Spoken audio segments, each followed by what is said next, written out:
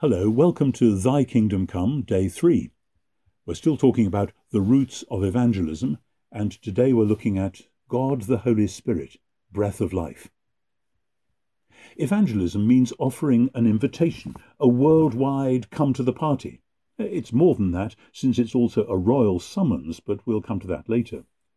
This worldwide invitation meets us vividly in the book of Isaiah, where God says, "Ho, everyone who thirsts, come to the waters, and if you've got no money, well, come buy wine and milk without money and without price." In other words, God has prepared a party, and we're all invited.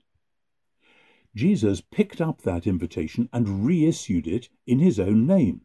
"If anybody's thirsty," he shouted out, "they should come to me and have a drink. Anyone who believes in me will have rivers of living water flowing out of their heart, just like the Bible says."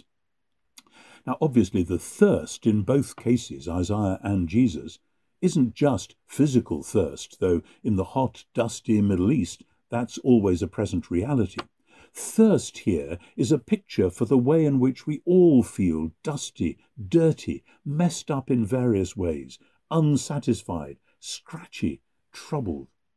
And Jesus is bringing into sharp focus what the ancient prophet had promised, that the one true God, whom Jesus is actually embodying, is offering living fresh water that will go down deep into the very core of our personalities, rinsing us out, healing the hurts, washing away guilt and fear, letting all that mess disappear down the drain and leaving us with the sense of being refreshed, clean, whole again.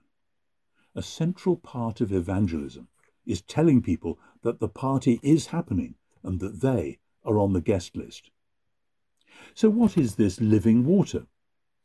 John, writing up the story in his gospel, explains Jesus said this about the Spirit, which people who believed in him were to receive.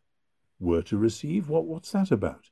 He explains again, the Spirit wasn't available yet because Jesus was not yet glorified, which, for John the Evangelist, refers to the time when Jesus revealed the glory of God's incarnate love in being crucified in the place of sinners in order to overcome the powers of the world. So the gospel offer of the living water goes closely with the gospel fact of Jesus' saving, victorious death.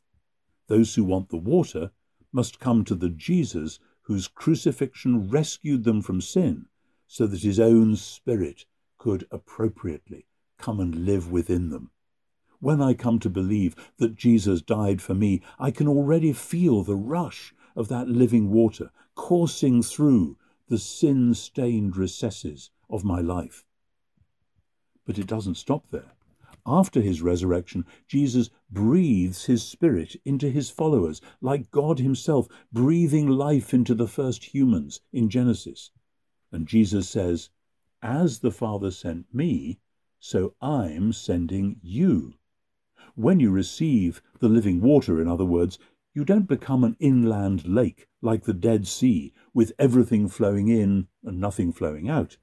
You become like a small lake high up in the mountains, collecting sparkling water, which will then flow on outwards to refresh others as well.